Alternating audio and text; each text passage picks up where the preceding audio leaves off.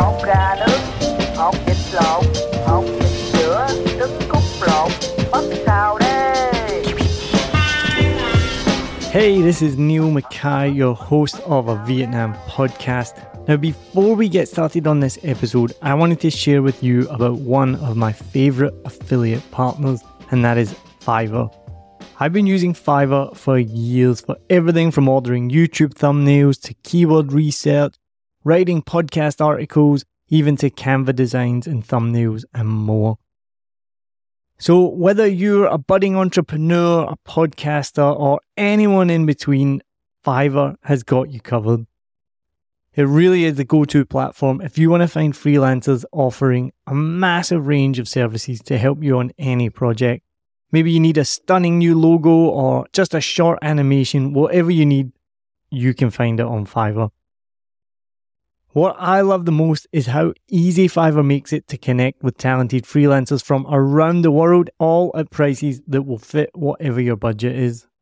Plus, with Fiverr's secure payment system, you can trust that your transactions are safe and secure. No dodgy people you meet on Facebook groups that disappear with your money and never give you what you want. What, that's only happened to me? As an affiliate partner, I will get a small commission if you use the link and at no extra cost to you. As an affiliate partner, I will get a small commission if you click my link and you buy something, all at no extra cost to you. And best of all, you will be directly supporting the making of this podcast that you're listening to for free, but it is not free to make. So why wait? Head over to somewhere that you've probably never been before. It's called the show notes. So whatever app you're listening in, if it's Spotify or Apple Podcasts or anything at all, head to the show notes, click on my special link, and then you can browse thousands of gigs ready to help you with your next project. And now, let's dive into today's episode. Let's go.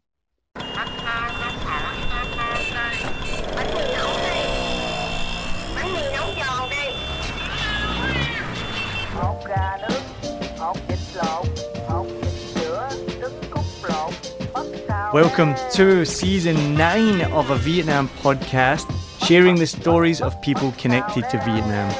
My name's Neil Mackay. I've been living in Vietnam since 2016 and hosting this podcast since 2019.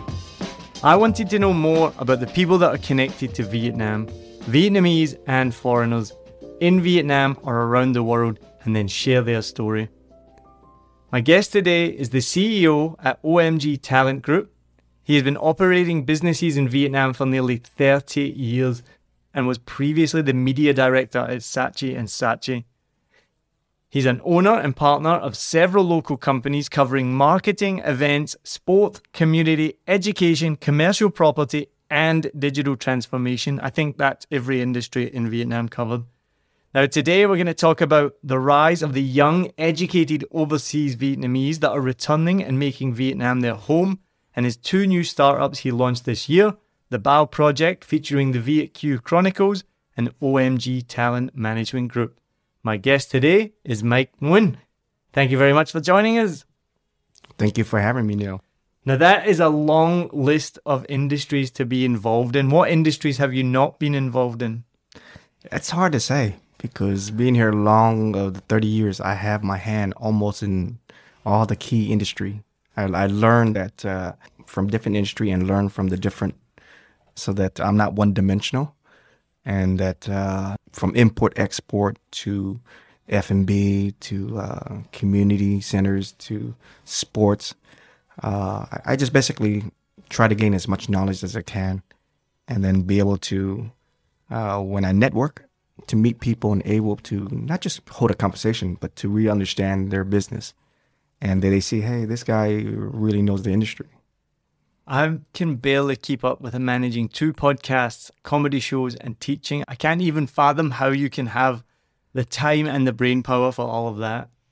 Yeah, it basically, I'm not good at dancing or singing, but I'm very good at multitasking. I work on projects where 5 major projects, which requires 5 different CEOs, but I did it myself. And corporations are very astounded that I'm able to manage my time and to juggle these big projects, which require a full-time CEO per project, but they handed over to me, and it's still successful with just me handling these 5 projects. Now, one thing I didn't mention there was basketball. Now, that is your biggest passion, right?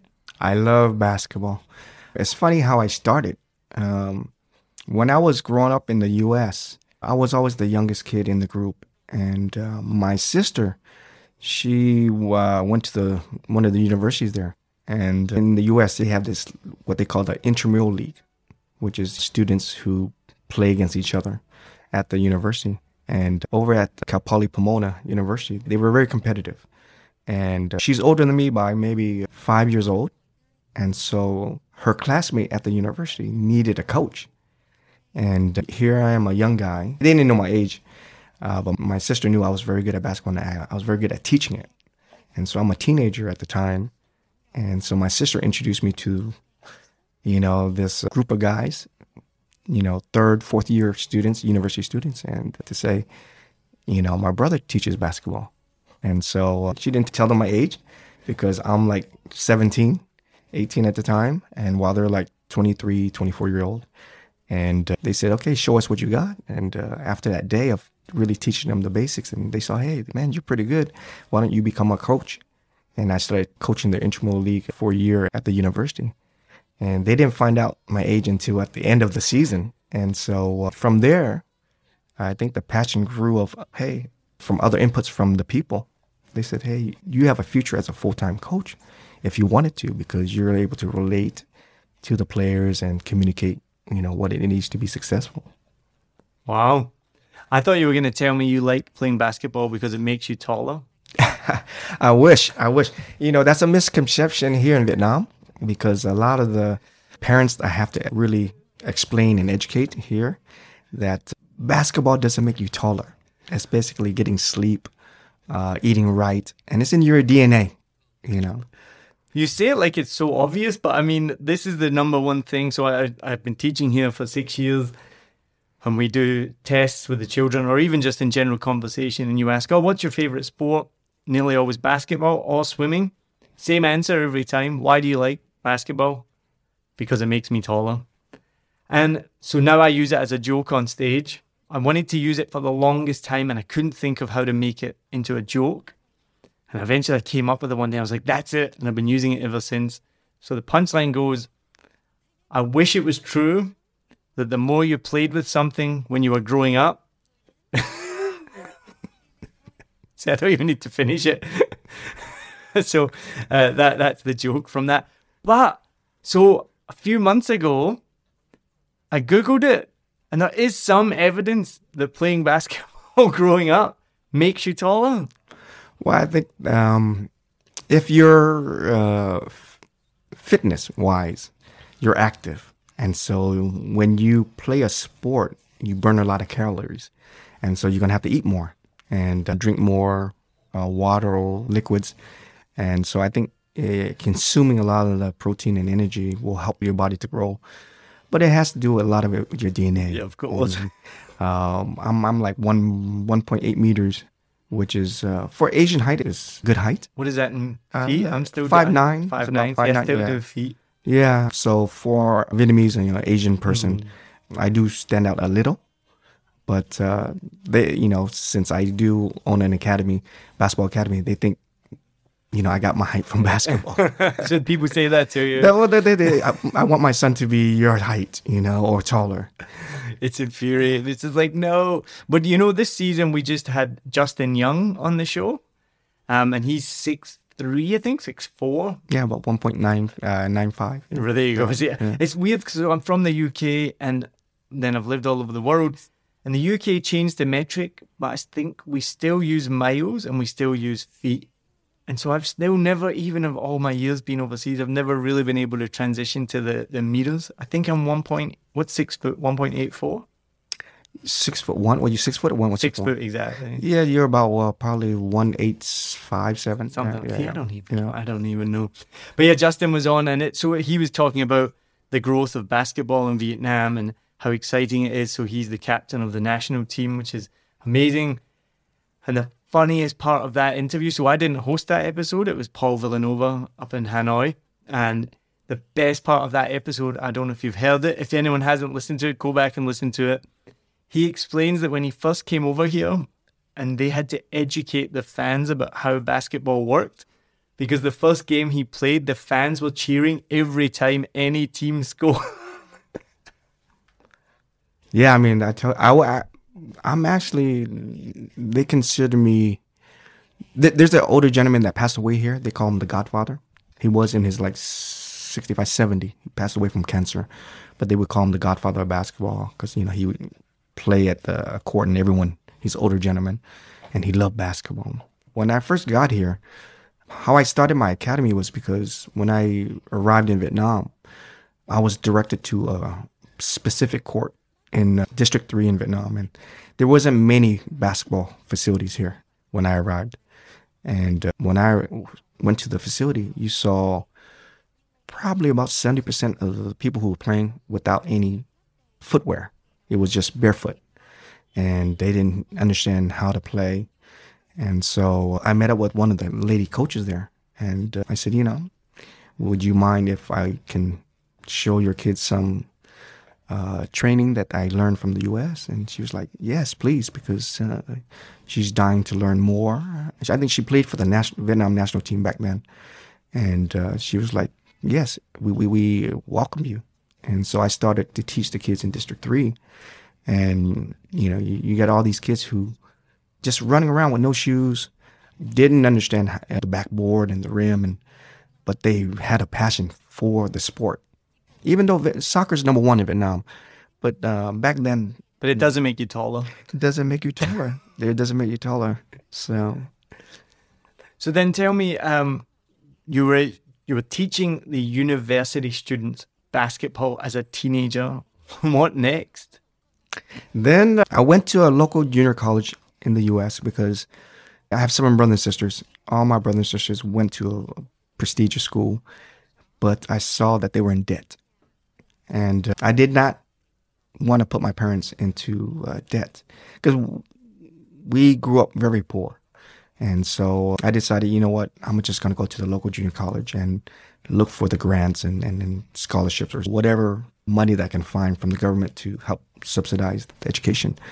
And so I went to Mount San Antonio Junior College, and everything was paid for. So I found grants, worked 3 jobs on campus, and continued to try to hone my basketball skills. Back then, I was considered very good. There were friends of mine who actually, Asian players in the U.S. 30, 35 years ago, didn't get the proper respect because it wasn't an Asian sport. And a lot of my friends, they were all what they call all league. They won a lot of prestigious league awards, but they weren't ever offered a scholarship. And so I saw myself, I know that I wasn't going to turn pro because back then there's no opportunity like they have now for kids here in Vietnam.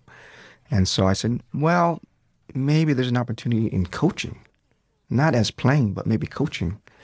And so after graduating from the local junior college, I was given the opportunity to become part of a missionary team to come to Vietnam and try to set up a free clinic hospital here. And that's how I landed in Vietnam. And then I started to pass on the knowledge of basketball to my people here in Vietnam. And when I started teaching in the District 3, I saw that the impact I was making with the community. And a lot of the parents came up to me and said, hey, where's your academy? You know, where can I sign up? Because I was doing this all for free. And I said, well, I'm just giving my own time. I'm not really doing this for money. And they were like, no, you should do this for money because you're very good at it. You're a pro. And that's where, after a while, a lot of parents just said, hey, look, we'll support you. If you set it up, we'll select to sign up. It took me maybe 2 or 3 more years afterwards to really get it going because I was working full time. But after convincing from the parents, I set it up, my academy. It's been 12 years now for the academy. So we're going strong and growing every day. So what age were you? So 12 years ago when you came back? The academy is 12 years old. Right, okay. But I came back in 94. So I didn't do the academy right away. It was basically getting my foot wet into the country, understanding about the culture, learning about my people, and then understanding the language. When I first came to Vietnam, I didn't speak Vietnamese at home, I understood Vietnamese. My parents spoke to me in Vietnamese. I replied back in English. Oh, wow. Yeah. And so my older brothers and sisters, they're fluent, but it's me and my younger brother and sisters. We understand. We've been around their culture in the U.S., but we didn't use, even though our friends were Vietnamese, we spoke English to each other. So tell me a bit about your family background then. Whereabouts in the US were you based? How did you end up there? Yeah, so only recently I started to dig into my family's background. Because I know that with the war, that my parents didn't want to talk about it. And my brothers and sisters really didn't share anything about that. What I learned mostly was from the U.S. educational system. And it was mostly negative from the U.S. I was about to say that would have been accurate then. Correct. And very one-sided. Yeah, so I remember when I was in high school, just being in the classroom and the other kids would just look and stare and felt like I was the enemy because it was taught like the U.S., it was our fault. And the U.S. were winners and Vietnamese are the one who got a lot of people killed and such during the war. So I really didn't know how I ended up in the U.S. I never asked. Mm-hmm. And it's only recently where a lot of my friends said, hey, Mike, you should share your story because you have something that maybe it can relate to a lot of people. And so I started to, call my brothers and sisters and ask them, would it be all right for you to talk about it? And so they clearly remembered. What is the like age range of your brothers and sisters and yourself included? Yeah, so I'm 49. I have two younger that are maybe 6 and 7 years old younger than me. My oldest brother is 3 years older, and then another older brother and two other sisters that are maybe 12-year age gap. And so when they left Vietnam, they were teenagers. I left when I was about maybe 2. Wow. Yeah, and so I asked them, would it be okay for you guys to share? And so I assume you had no recollection of... None at all. Yeah. And this is the thing of listening to other podcasts, and we've interviewed people. There's such a disparity because they'd remember, if they were teenagers when they left, they would remember things pretty clearly, whereas you as a 2-year-old would have nothing. Correct. And so they opened up. Wow. And then my mom opened up and they really shared. I got to learn about my family's history. Basically, a lot of it had to do with luck and just knowing people. And so I was born in Da Nang. This is the central. And my mom, luckily in the neighborhood, there was a guy who was a ship captain. And on like the last few days during the war, she was able to get a hold of this, our neighbor who was the ship captain and his wife. His wife said, you guys need to get out. And she said her husband was in Vũng Tàu and he has the ship there ready to go. Anyone who's not from Vietnam, Vũng Tàu and Da Nang are thousands of kilometers apart, right? Like about 1,000, roughly, would that be correct? I mean, correct. It's pretty far. Yeah, very, very, very far. Yeah. Like so, the length of half the country. And we had to find out, my mom and dad was like, we had to find a way to get there.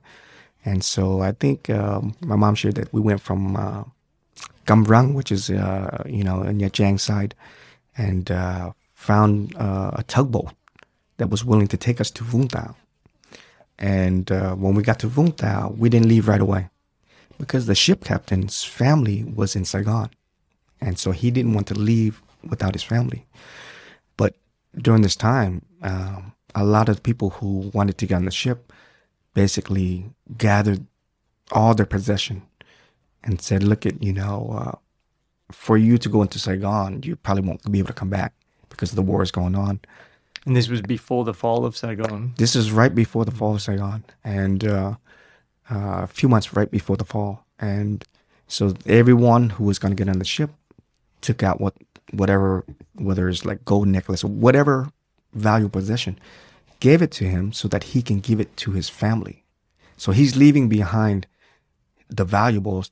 He's sacrificing himself because he doesn't know once he leaves the strip if he's going to ever come back. And so he's going to take care of his family to make sure that, okay, if I'm going, I know that my family's going to be okay with all these, hopefully, the valuable that was going to be given. And so the people gathered their valuables, gave it to him. He was able to to have someone give the valuables to his wife and the family in Saigon. And then on the day of the independence of Vietnam, the 30th of April, that's when word came out that Vietnam was liberated. And so we were there for like 2 or 3 months. And then In Vung Tau. in Vung Tau waiting. Yeah. No one was leaving yet because they wanted to see what's going on.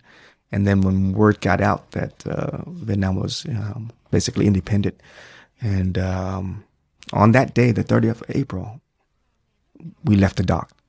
And my brother, he clearly remember as we were leaving the dock, there were airplanes bombing other ships around. And he said that the ship that we were on, maybe 20 meters away, the ship that was near us was just bombarded and exploded right before us. And so there were a couple ships that didn't make it. And we were very lucky that we made it out of the dock. Went to the Philippines to get, stop over the Philippines to get filled up the tanker. And then from Philippines to Guam. Stayed in Guam on Army base. And that's where my brother and sister started to pick up English because we stayed there for a few months on an Army base refugee camp, I guess. And we were sponsored by a soldier named Mike. And we were very lucky. So in the U.S. during this time, a lot of people, in the U.S., they saw on TV about people being displaced and that there needs to be, anyone wants a sponsor. And a soldier named we call him Uncle Mike. He's since has passed away. You got to meet him? My family did. So he saw that, people on TV was calling for sponsors. And him and his friend, another soldier guy, sponsored our family from Guam to the U.S. Amazing. Well, just in the last episode that's just come out, Matt Tran talks about a similar story with his family, and it was the exact same. Their family was sponsored by a couple in Chicago, I think it was, from a refugee camp in Hong Kong, but they never got to meet them, or he didn't anyway. And yeah, he said, if I could ever meet them in person, I would be eternally grateful. So I actually wasn't aware of that fact until the last episode, that families could actually, or people could sponsor families to come over. Yeah, we were very lucky.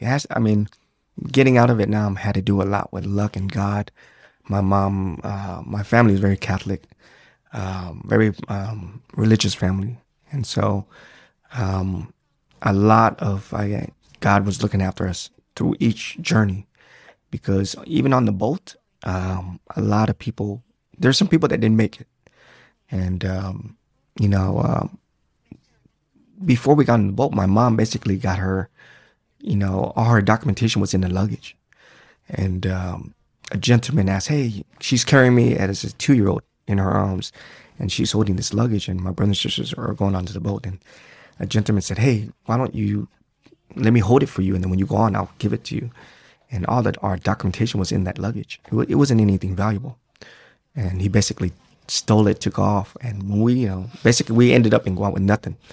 No documentations, and just the clothes on our backs. And during the trip to Philippines and Guam, my mom said that a lot of families had to figure out how to survive with no food.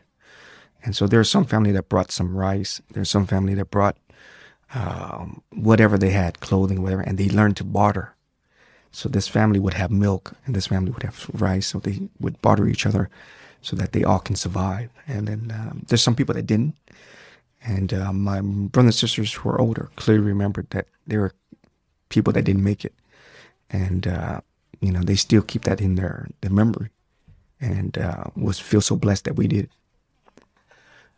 I know that from my experience in this podcast, talking to people, that there can be a disconnect between Vietnamese people and then overseas Vietnamese. And part of that, and you can correct me here if I'm wrong, I'm just talking from the interviews, is that they perceive that if you're Vietnamese overseas coming back, you have lots of money, you should be sharing it. Maybe that you think you're better than people here and whatnot. I've never thought of this before. I'm interested to hear your thoughts. Do you think, so obviously the people who lived here in Vietnam and have lived through the war went through maybe horrible hardships, maybe not, depends on what the circumstances were. I've never heard anyone discuss in terms of, do you think that they understand these stories that you're explaining to me now and that I've heard several times from several people? I've never heard anyone talk about how that local Vietnamese have any understanding of the hardships and the difficulties that Vietnamese overseas went through. Your parents, obviously, maybe not yourself because you don't remember it, but your parents and your family went through. Yeah, are they aware of that? Is there any comparison to be like, yeah, we had it hard during the war, but we had it? Yeah, I think when it has a lot to do with perception and being judged. When my family went to the U.S., we had nothing. I started work when I was like 5 years old doing paper routes already. I remember scrounging through trash cans and picking up soda cans, eating food from leftover, people discarding the food into the trash can and just eating that to be able to survive because we didn't speak English, when we first arrived. Brother and sister, even though they were in the Guam refugee camp, just picked up a few words and, it didn't take a while until we started going to the educational system in the U.S. and to be able to speak English. But, it was for our family at least, we had nothing. And we just learned to just not complain, just go out and try to take care of each other. And, whether it's picking up cans for 2 cents and doing paper routes for 10 hours a day and not only getting paid like $5 a day. We were just grateful that we were alive and we're together as a family. And so when I first came to Vietnam, the perception was from previously overseas Vietnamese that came back, they flaunted their wealth. And the funny thing is, these people who came back, they weren't rich. They just pretended to be rich. So they'll come back with their gold chain and, showing off their wealth, gold rings. But they were basically saved for like 4 or 5 straight months or something, working at a nail salon or a garage. And they just saved, all this money for this one trip to come back. And they flaunted it. And so when I arrived back in 1994, when I said that I'm overseas Vietnamese, they thought I was one of these people who, basically was rich and was here just to spend money and to go and, enjoy myself and not give back to the community. And so there was a lot of prejudice and judgment. And I think it was just from the early people that came back gave us a bad rep for those that followed. And it took a while for people to really understand that not all of us had money. And that even though you were in Vietnam and we were in the U.S., we were struggling ourselves just to make it there and to survive. And, a lot of locals here, some that didn't care to listen to that.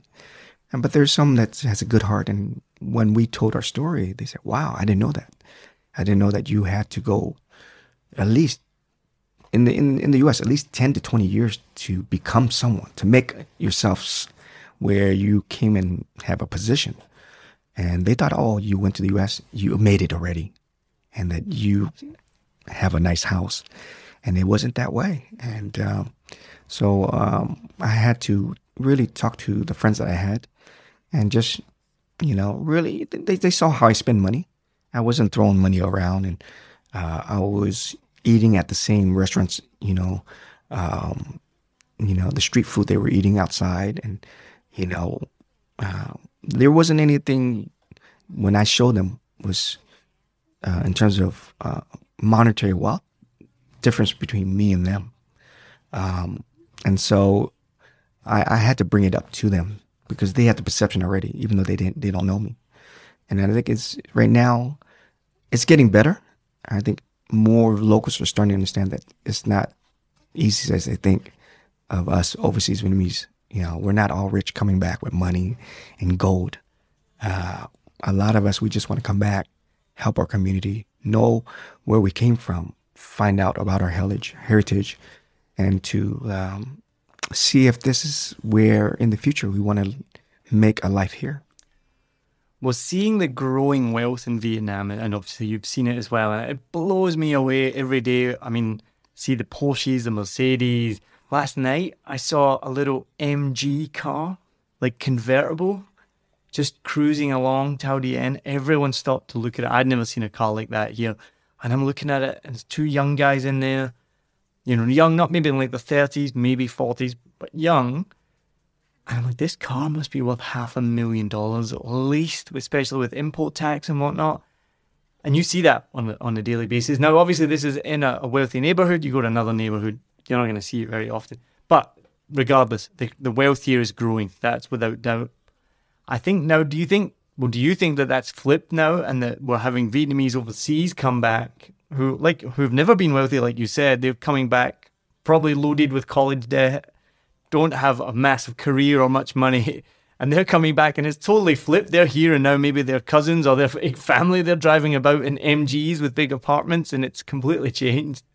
Yeah, I mean, actually, the locals here are much richer than us overseas Vietnamese. Same with the expats. There's a perception that if you're an expat, you're rich, and that's it.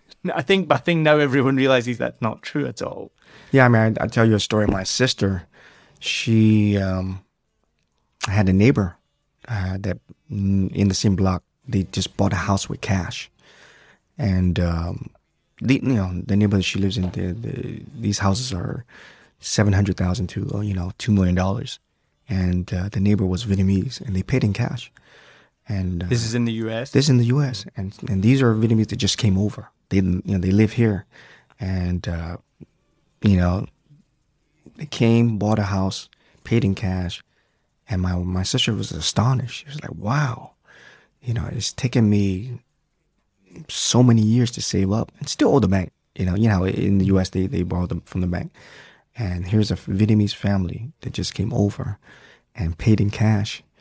And so, even though Vietnam is still an agriculture country, 0.000% is still that it's not 1% of the rich. It's less than that. It's that 1% of wealthy people.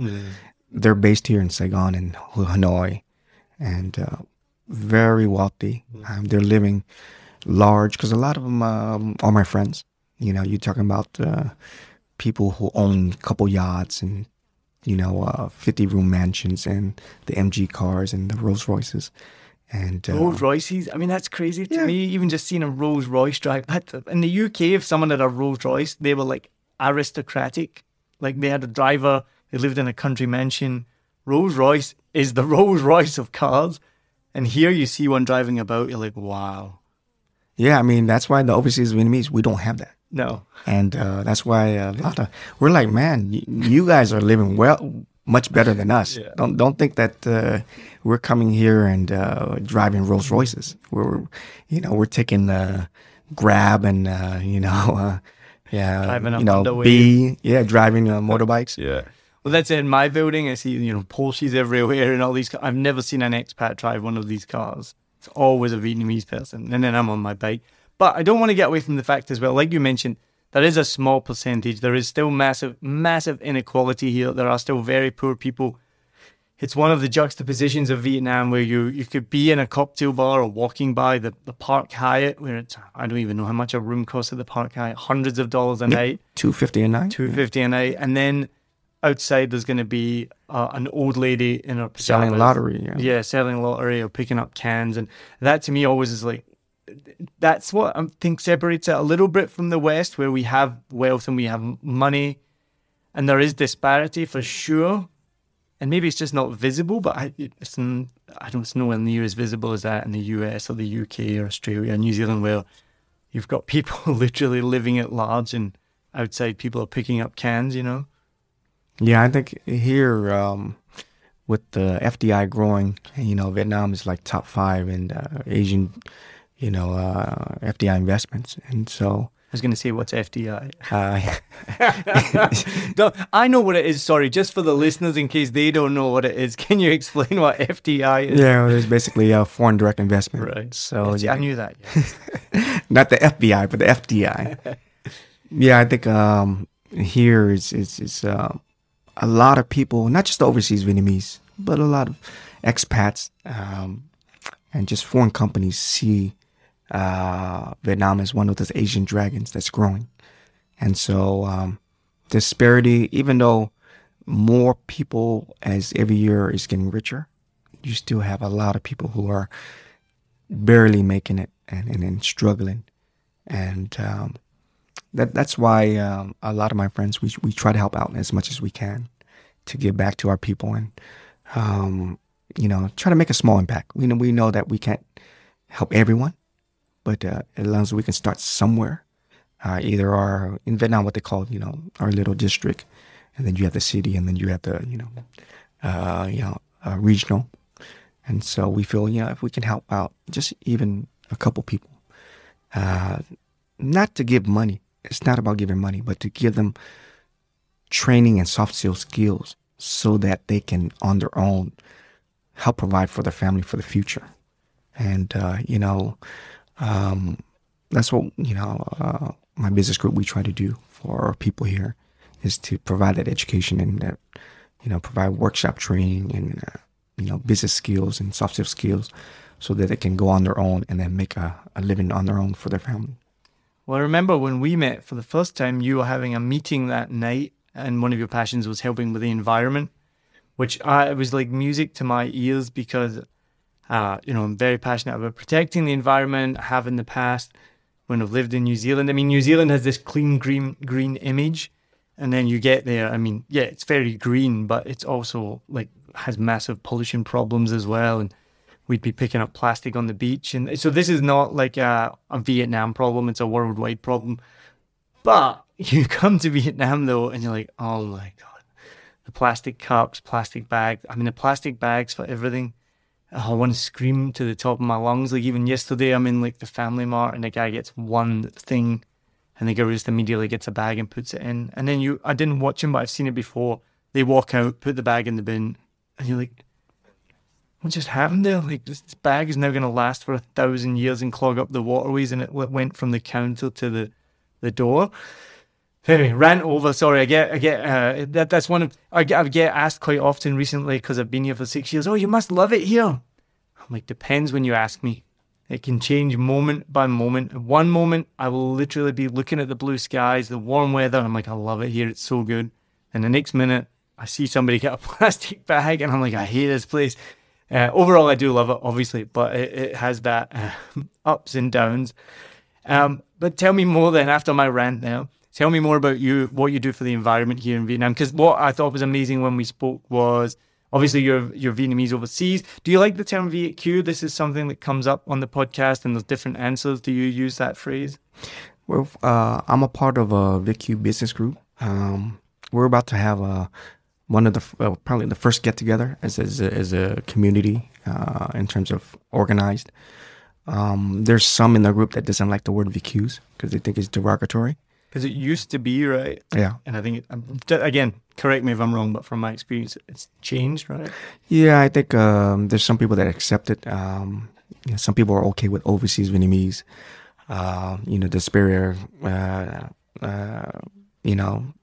as someone who feeling people's giving a name, being labeled a name.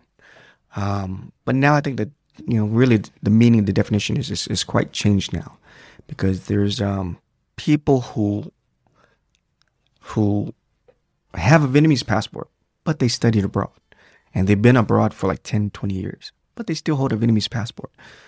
And so do they consider themselves a VQ or overseas Vietnamese? It's a bit messy, doesn't it?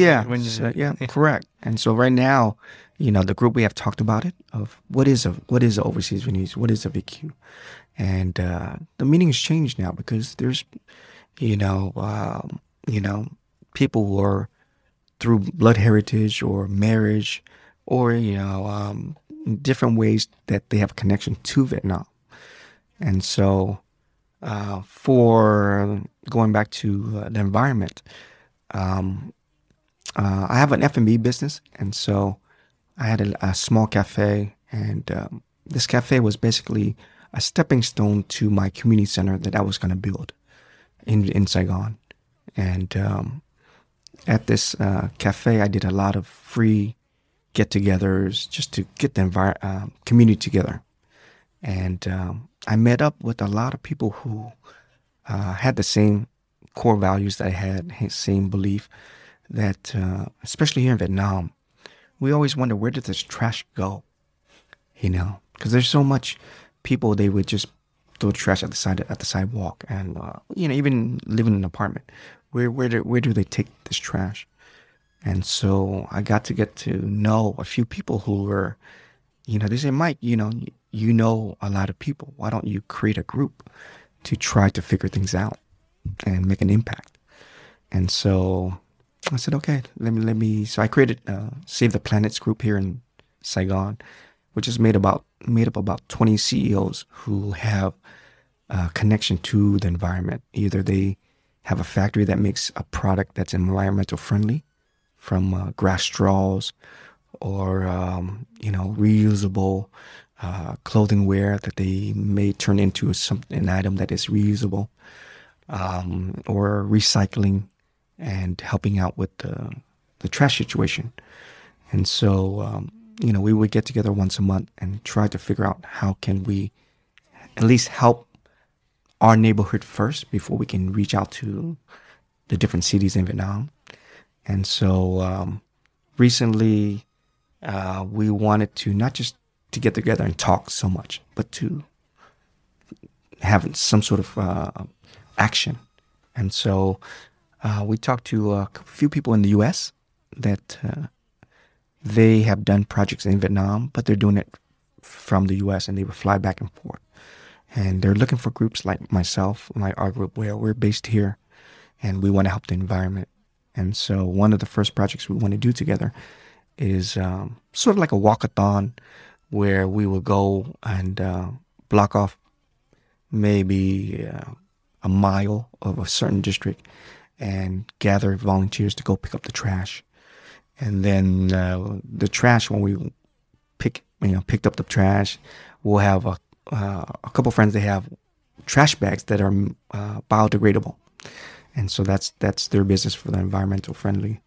And then we would take this trash at the end and then throw it in the river. Well, that's where we came up with a plan where we wouldn't throw it in the river. It just makes me laugh. I could just imagine getting all these. Yeah, we picked up all this trash and then just hit it in the river.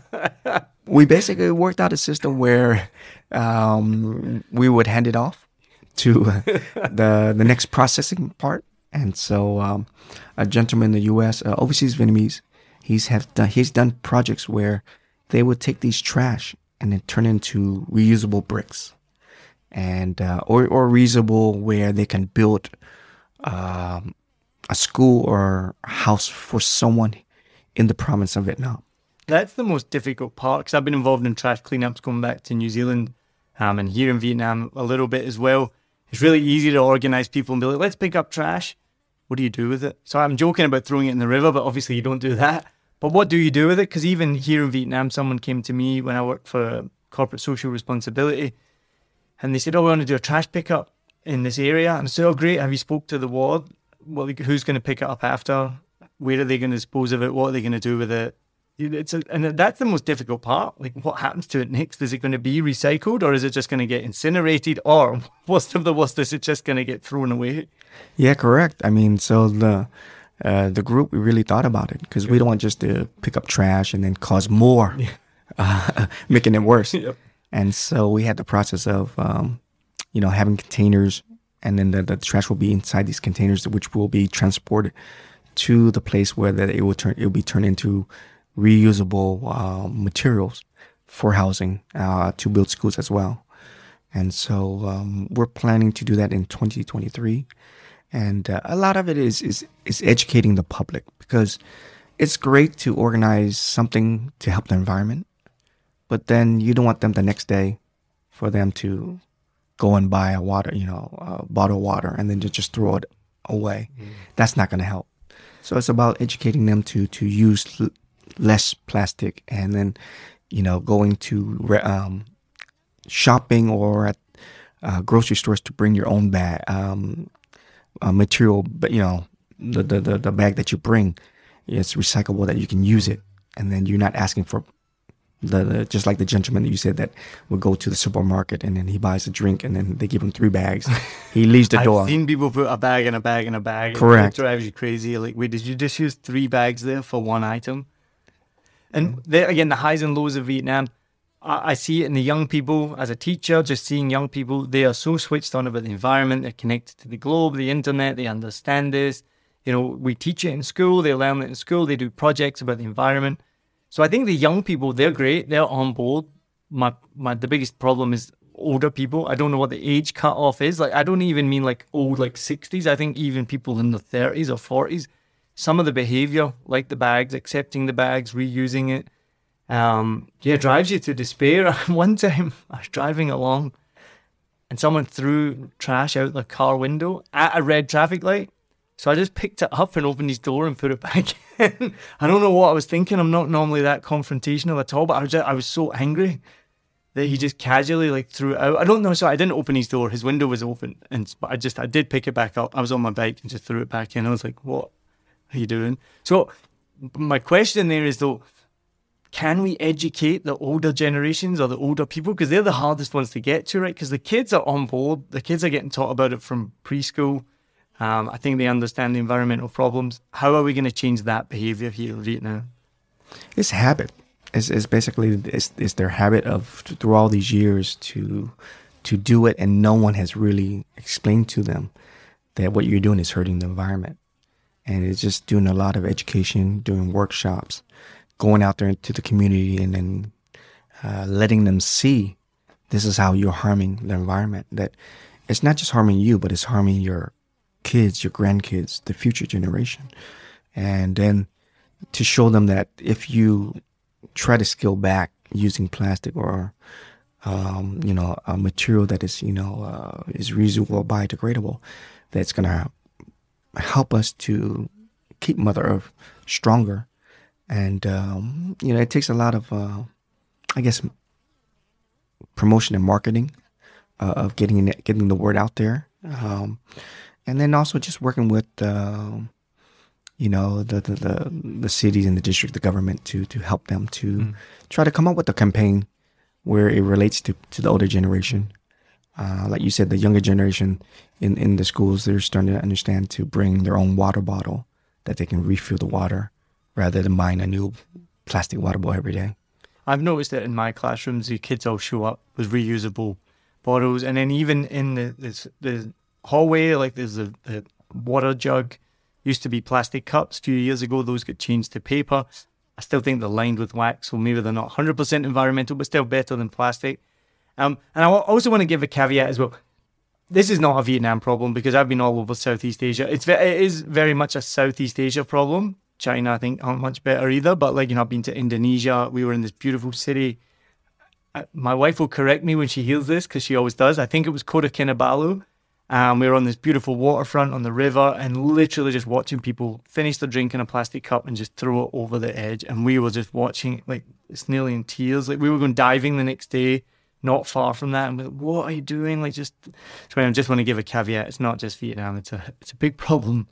Yeah, I think Vietnam, the government has really starting to see that as the population is growing and, more people have more income, which means they're buying more stuff, more items for their homes.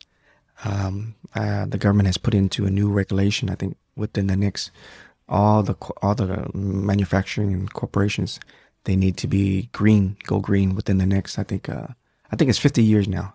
I think it was 30 and they changed it to 50. And that, they have to meet the standard. If not, then it's going to be some hefty fines. And I think, whether it's heavy taxes or whatever. But I think we're starting to slowly see stores and mom and pop shops not offering bags anymore, where they'll use recyclable cartons. So if you wanted to, when you buy something, and you wanted to take it back to your home, you would have to go to that recyclable carton and use the recyclable carton, and or just carry it back yourself. And so they don't offer any more plastic bags. And so that's one way. It continues just education, Well, and just to go back to my original point, it was so inspiring when we first met, and then you were going to have this meeting, and to hear that I'm a bit jaded now. I'm not even as old as you, and I'm already jaded that I feel like we've missed the boat. So meeting people like yourself, and then meeting recently Denise Trung, who runs the Trash Hero, Ho Chi Minh City, kind of inspires me to be like, yes, because I think, before when I was younger, I thought you could make a difference. Now I feel like I can. But it's good to know that other people still have that feeling, and it inspires me. Now let's go back. So you went to community college. Just quickly, so how did you end up Saatchi & Saatchi? That's such a big name. I know nothing about advertising, but everyone's heard of Saatchi & Saatchi. So how did you go to there, and then what made you decide to come back in 94? Yeah, so when I graduated, I was part of a church in the U.S. And so they was putting together a mission team to go and spread the word of God to Asian, and basically also help with charity in Vietnam. And so they selected,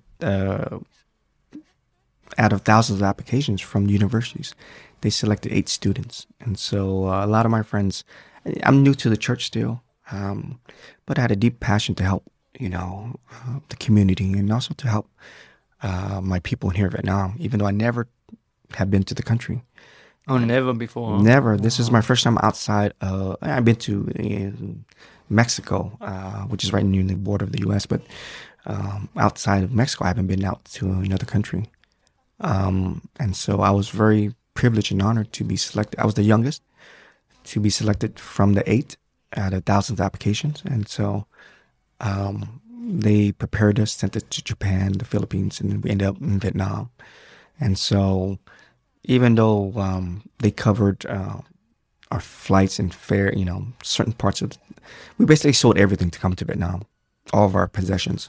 So we ended up only with just like 1 or 2 bags and no money here.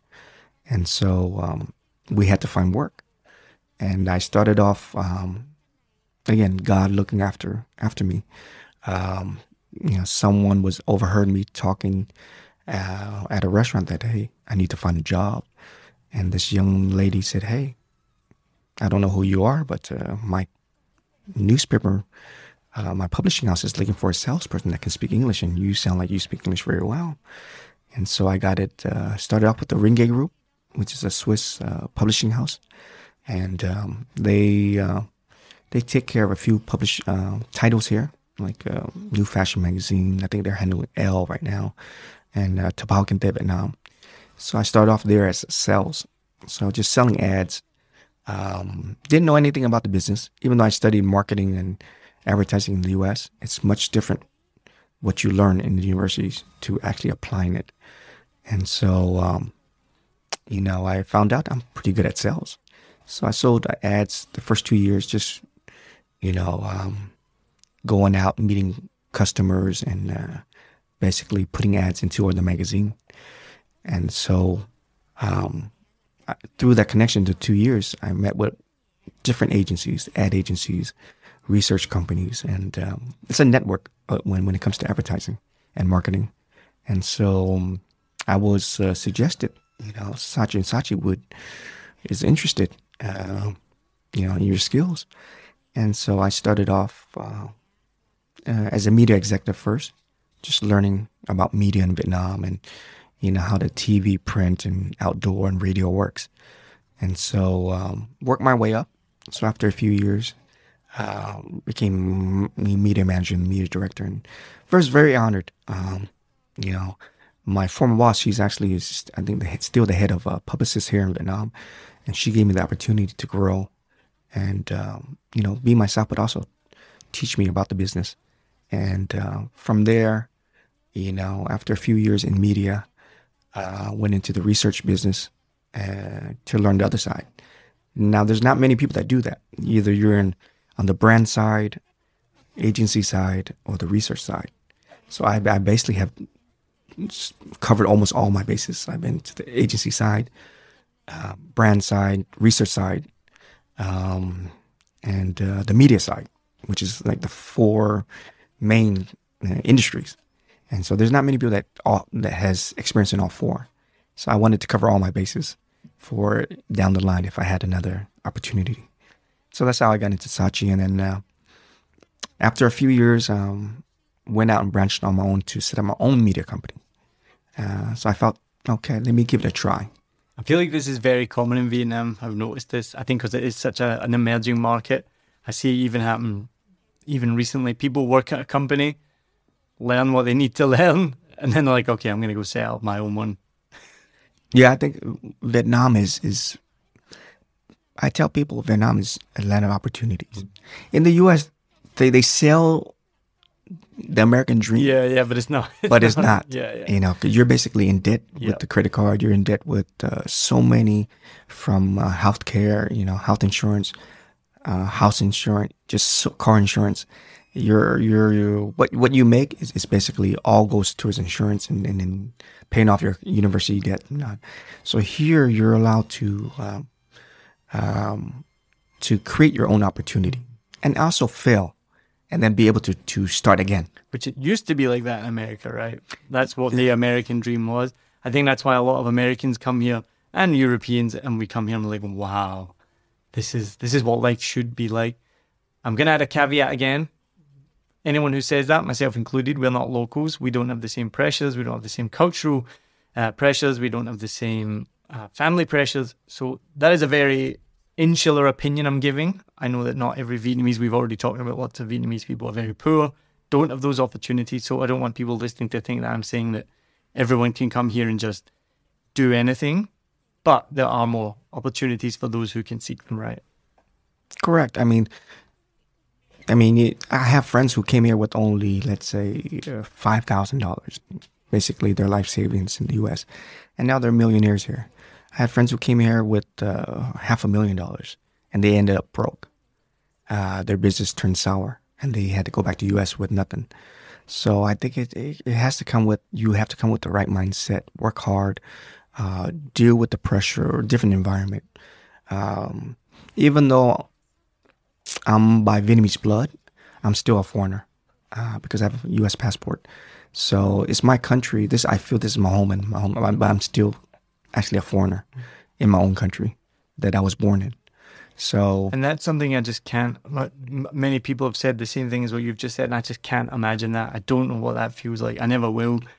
To be in your own country but feel like a foreigner, that to me is mind blowing, and yeah, it must be difficult, challenging, amazing. I'm sure everything in between. And that's why there's a lot of overseas Vietnamese platforms out there, they're doing very well, awesome. They're providing a lot of positive energy, and I think we need more of that. And so a lot of my friends said, Mike, why don't you create something, share your story? Because I'm actually a private guy. This is my first time really. I've done interviews with newspapers and magazines, but not much. It's more of the sports side. They wanted to understand how I help so many kids to get off the streets and on the right path. But business-wise, this is my first, so I really appreciate you inviting me. Well, thank you for sharing. Yeah, and with the overseas Vietnamese community, a lot of us, we're at different levels in our life, and a lot of them are trying to identify where do they fit in. Example, myself, born in Vietnam, but grew up in the U.S., left when I was a teenager, came back here, been here almost 30 years, and, basically seen the growth of Vietnam from the beginning, and now is a teacher, a businessman, someone that is trying to help the community. And then I have friends who are PhDs, well-educated, high position, speaks Vietnamese fluently, but don't really identify as Asian because they grew up in the UK, they grew up in Denmark, they grew up in Czech Republic, and so they weren't around a lot of Vietnamese. Their family's Vietnamese. They speak Vietnamese, but they don't really identify with the culture, and so they don't know where they fit in. And when they come, we get together every once or twice a month. There's so many different overseas Vietnamese, and so we see that everyone's just trying to fit in, and we have besides the common thread of we have the blood in us, the heritage, we also want to be connected to each other.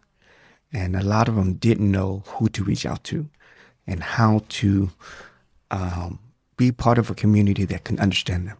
Because they felt they were the only one like this, or not many people who are like them. But there is a lot of them out there that maybe can identify with me or them. And,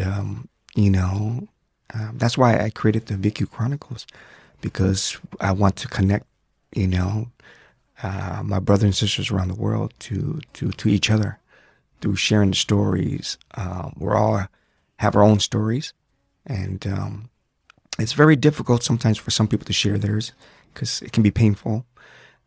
But I encourage, and it starts off with me. So I launched, the VQ Chronicles launched in September. So I will introduce this new platform so that I can connect all the overseas Vietnamese, not just here in Vietnam, but around the world with each other. Not for just business purposes, networking, but social, and just if there's anyone out there that feel no one relates to them, I'm pretty sure there's someone in our group that can relate to them. And I think what I see is a lot of them trying to find their identity. Those like myself, we found our identity now. We understand who we are, and we're comfortable now. There are a lot of young overseas Vietnamese that are coming back who lack that self-confidence. And, some, they don't speak one word of Vietnamese. And even though they're in a Vietnamese family. And so they sort of feel ashamed. And just being around our positive energy, we show them you don't need to be ashamed, because we're not judging you, because we're all different. And that's why we have this group, because we're all different. And, we're all trying to help each other, support each other. And, I hope the VQ Chronicle platform will reach out to the other platforms out there, and we all do this together. Not compete, not feel, putting each other down, but lifting each other up. Well, I think this is I don't want to overstate it and say a moment in history, but I think this is a special moment right now. And I've discussed this before with Tracy Nguyen Mang. I don't know, have you ever come across the Vietnamese Boat People podcast? And the host of that, and I bring this up nearly every episode. Tracy Nguyen Mang, amazing person, very similar story to lots of Vietnamese. And we talked about it with her, but I've also interviewed Vietnamese overseas people from Switzerland, from the UK, from the US, another country that I forget right now. To me, I find it fascinating, as I mentioned to you, and I've mentioned it before on the show. This is brand new to me. I'm brought up in a white town, white city, white parents, everyone's white, brought up in Scotland, very homogenous. That's all I know. And then meeting people like yourself who don't even know, like, it's not like you're from Vietnam, so you're like, I'm Vietnamese, I'm born in Vietnam, everyone's Vietnamese, I know I'm Vietnamese. You're like, well, to me, it's fascinating because it's such a mindfuck. Like, I just can't imagine that perception. But what we talked about with Tracy, and I've talked about with several other guests, as I feel like now, because we are past that post-1975 boat people, economic refugees, now we're at the education wave of immigration where people are traveling the world. We're now seeing an amazing output from young Vietnamese overseas, whether it's Sarah Nguyen in Brooklyn, who's making coffee. I don't know if you've heard of her. She's importing Vietnamese Wing Coffee. Yeah. Wing Coffee Supply. So I've had her on the show as well. There's what's the girl that was in Star Wars? I forget her name. Is it Rosie Tran? Yes, Rosie. Yeah, Rosie Tran. Then there's the artist, the designer as well, Kong Tree. Yeah, Nguyen Cong, I think. Yep. Kong Nguyen. Yeah. Kong Nguyen. You're going to say it all better than I can. But we're seeing all of this, and those are like on the big level, as in famous. But then there's also, you're talking about all these CEOs. We're talking about all these people coming back to Vietnam. Even Justin Young, coming back to play basketball. I feel like because we're past that post-1975, this is what I said to Tracy. Maybe we're just noticing it more, and maybe you as well, and Tracy felt the same, because we're looking at it, because I do it through the podcast, and she does it through her podcast, and you do it through everything you do. But I do think that we're getting to the stage now where Vietnamese people are going to be more recognized worldwide, because they're starting to come to the fore. And all these, look at the industries we just mentioned, like coffee, podcast, acting, designing. Some of the top people are all Vietnamese, and it's no longer Have you ever seen the episode? It's that terrible comedian Kevin James where he eats pho for the first time. Yes. It's so cringe. He's like, oh my God, it's pho. Yeah. Amazing. And mate, it's just soup. Like, I don't even think pho's that good. It's like my least favorite Vietnamese food. So things like that where they're really cringe. And then I think back to King of the Hill. Have you seen the cartoon King of the Hill? He wasn't Vietnamese though. He was Cambodian or Laotian. Can you remember which one it was? One of those two. It wasn't Vietnamese though, right? But it was the similar trope, right? He was overseas Asian person living in America. I think that's now in the past, and we're now starting to see more recognition for Vietnamese overseas. Definitely. I mean, my friend Jenny Trang Le, she is involved with Micah, the movie, and did awesome here in Vietnam, and then she's in the U.S. now, and her movie is doing great in the U.S. and getting a lot of support from the Vietnamese community. Basically you have a Vietnamese cast, directors, just an ensemble of Vietnamese actors and actresses, especially these young kids. Mind-blowing job, awesome, inspirational movie that I recommend. Not just Vietnamese around the world, but anyone that is about friendship and family and loyalty to go see the movie. And she has seen from the beginning with the Hollywood industry. We're starting to get recognized more. The Asian culture and now Vietnamese as well. You have a couple of Vietnamese actresses and actors that have gone into the Hollywood industry, and so I'm very proud to see my brothers and sisters finally getting recognized and all the hard work that they put in to be now providing the young generation with a role model, someone that they can see, that's someone like me, same skin, same eyes, eating pho, and speaking the same language, and going through the same cultural upbringing. And I think right now, I continue to hope and pray that we continue to help our brothers and sisters to grow, whatever industry, not just movies. But recently we had 2 NBA players that has made it, that are half Vietnamese. They're Vietnamese American, and so their parents, one is Vietnamese and the others is another nationality, and so made them play basketball to get taller, and then what? Well, they both have a good size. They both have a great future, and now this is the first time in NBA history where you have 2 Vietnamese. Saw that they just got drafted, right? Yes, I mean the NBA, they had back then I think the New York Knicks many years ago drafted a Japanese basketball player, Japanese American, and for Asians he was, for someone for me, he was like our role model, because there wasn't many Asians. Many people didn't know there was an Asian player in the NBA, and he was the first. Well, look, tell us quickly, before we go into the final questions, I thoroughly enjoyed this conversation. Before we go into that, tell us just quickly, what is the VQ Chronicles? And tell us quickly about your 2 new startups, BAO and OMG Talent Management. And then I'm gonna ask you the final question. So VQ Chronicles, BAO, and OMG.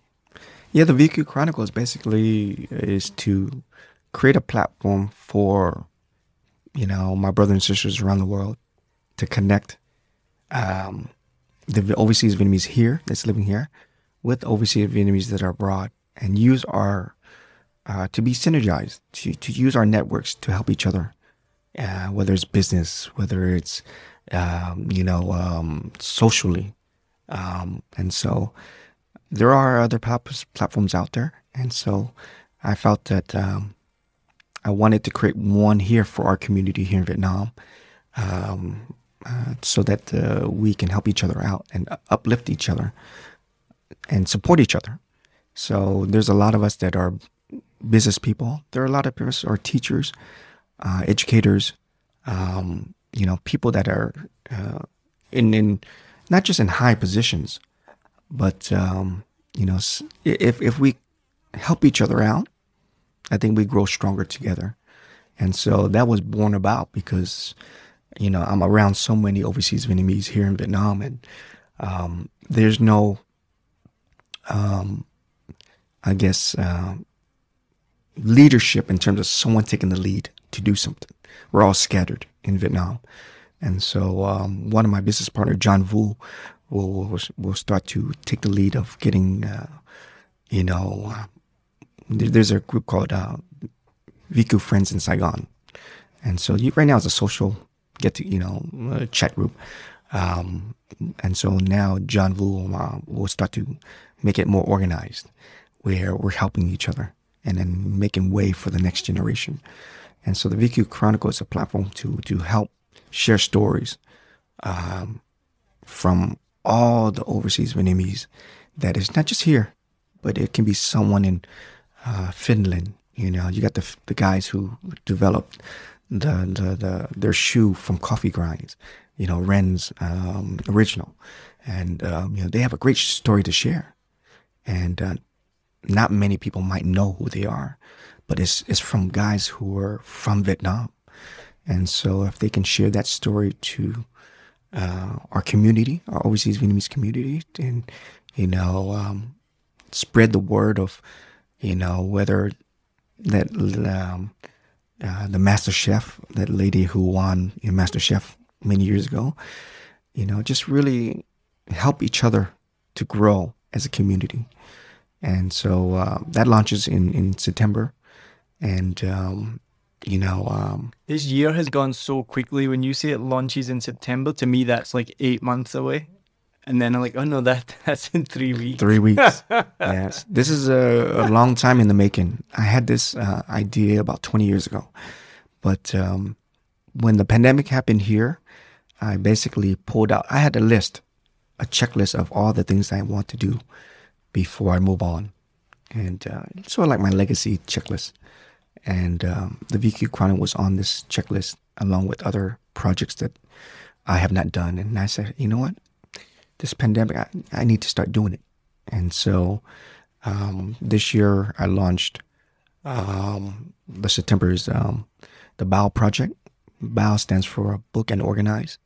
And it's basically to help SMEs, small, medium enterprises, to promote their product and service.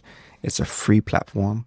And so for 1 full year, we're going to provide free advertising for people who have small businesses. If you want to promote your products here locally, but also globally, come and list your product and service and put up your information and your images onto our platform. And, we're going to promote it for free. And part of that platform is to create community events.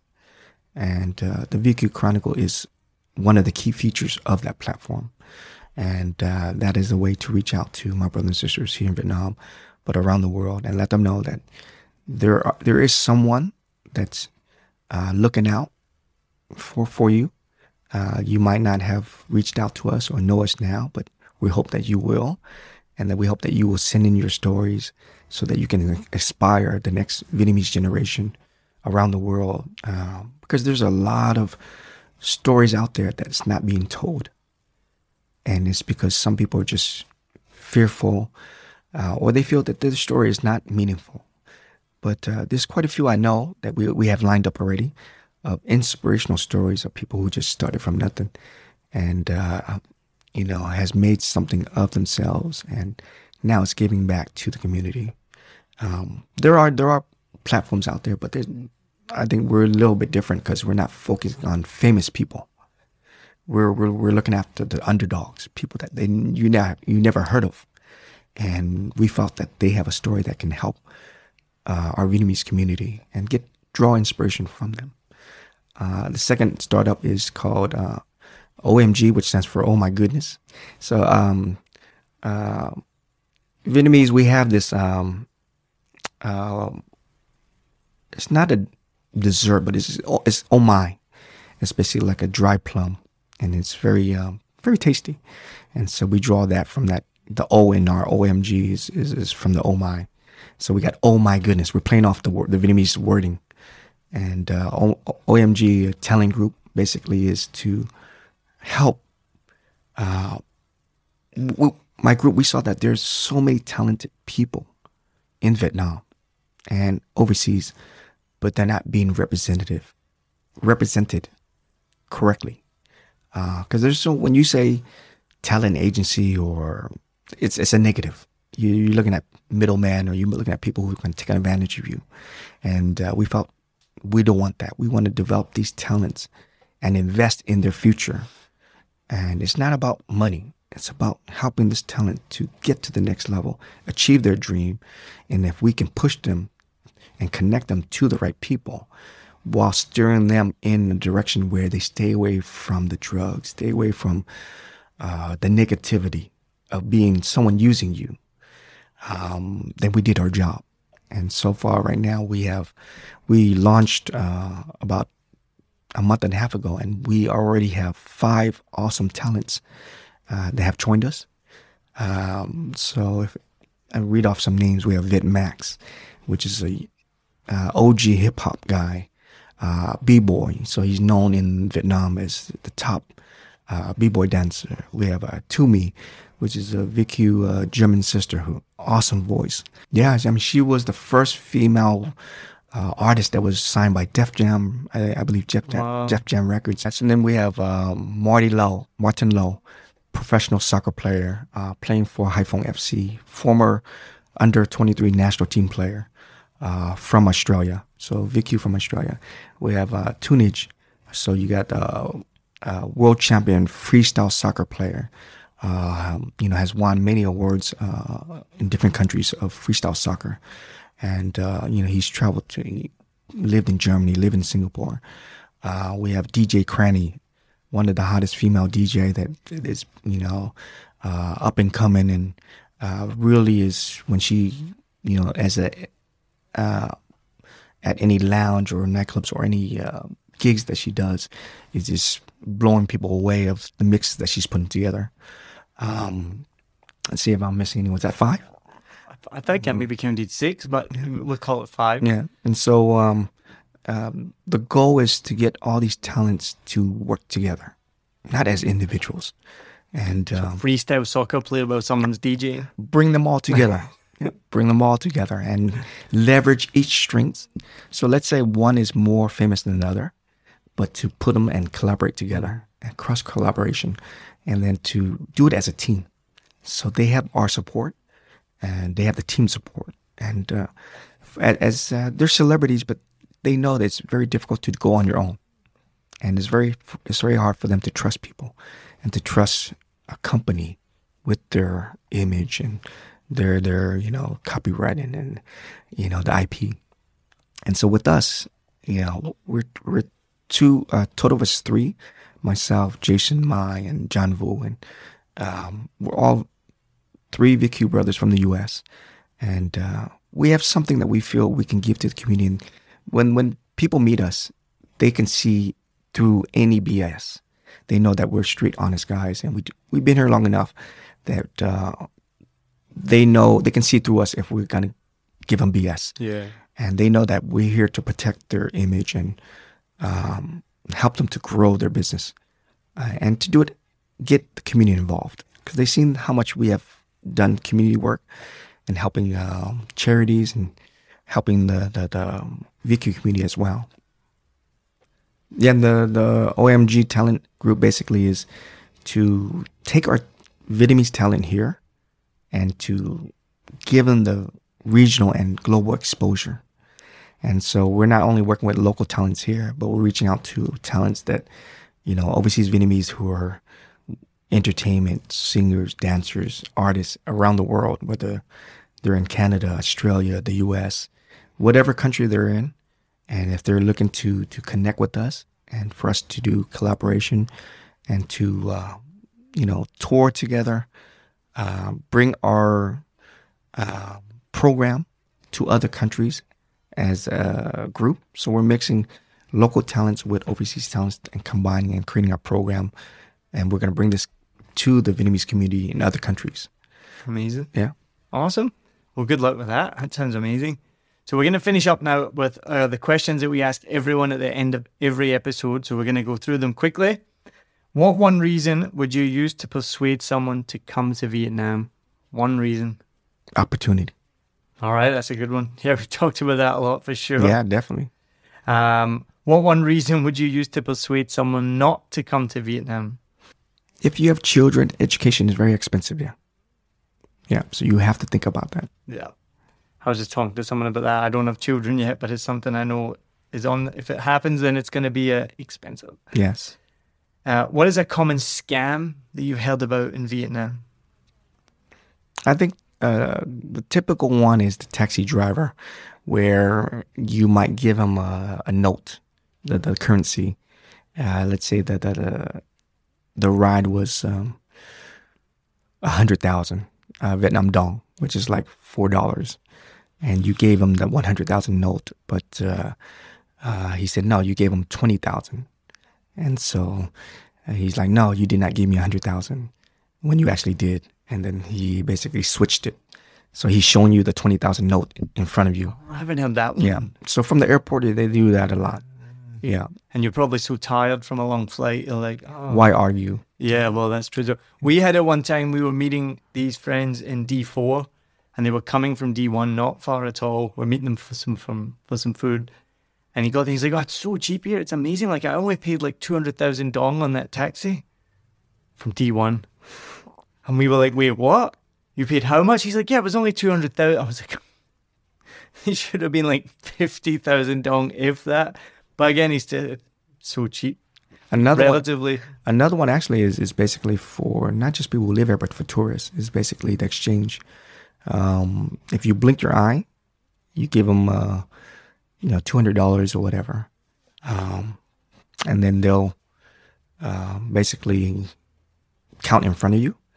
But they'll take a note real quick off and so that you didn't give them, they do it in front of you. Wow. But they're so fast. Yeah, like a magician. Yeah, they'll drop the note on the floor or something. So yeah. What's something you hear about Vietnam that's not true? There's a lot of people have a perception that we don't have 5-star hotels, that we don't have the proper facilities to host big events or conferences or expos. When we actually do. So I see a lot of people who do business come here and they're shocked. They're like, wow, I didn't know you had a convention center. Oh, I didn't know you had a 5-star hotel that meets the same standard as, international standard. Yeah, that's a good one. Now, what question would you like to ask the next guest? Why did you stay as long as you stayed in Vietnam? All right, that's a good one. We're collecting these. We're going to ask them all later. And last question, if Vietnam was a person, how would you describe them? A young business person that just launched their startup. That's all of Vietnam. Yeah, that's very common here right now. So because there's so much opportunity. There's so much opportunity. Yeah. And there's so many things that, can go right and so many things that can go wrong. And as a startup, you have to really do everything on your own. All right, awesome. Well, Mike, thank you so much. This has been amazing. I really enjoyed our conversation. Amazing to hear your story and share it. Thank you so much. I know it's different. I've had people on the show before say similar things. Like, I've only been in the newspaper where they're going to use 1 or 2 lines. And I do appreciate it. It's a big thing to come on and be able to share that story because it might not be something that you've done before. So thank you for sharing that with our listeners and with me. I really appreciate it. I'm sure everyone listening did as well. So anyone listening, make sure you check out OMG Talent Management, Bao. I'll put the links in the show notes. Is there anywhere else that people should follow you if they want to get in touch with you? I'm actually, people don't know I'm a businessman. My profile is professional basketball coach. So they know me as Vietnam Basketball Academy. They don't find out that I'm actually, doing a lot of businesses here until they actually meet me.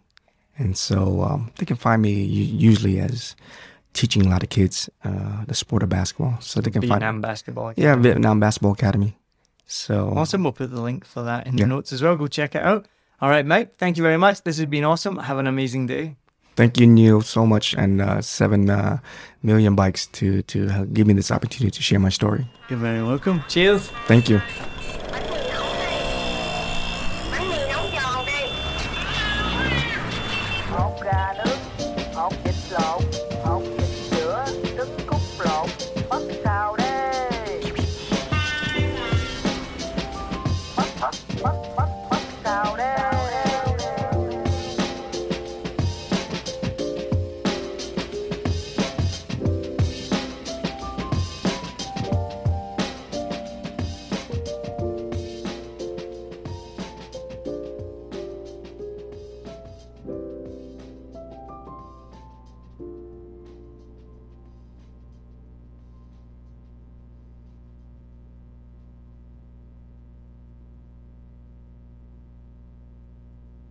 I hope you enjoyed this episode.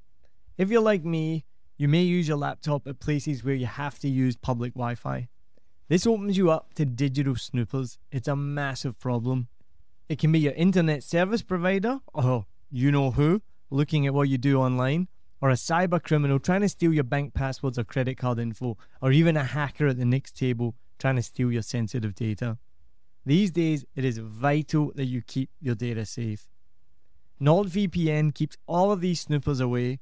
It makes your internet activity private, protects you from accessing dangerous websites that are phishing for your data, and lets you enjoy your favorite content securely, even while away from home. And it's easy to use, even I could use it.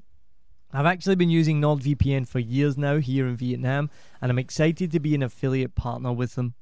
I've used NordVPN to watch Netflix, BBC, Disney Plus with ease, and I also know that my information and data are safe from prying eyes, whoever they may be.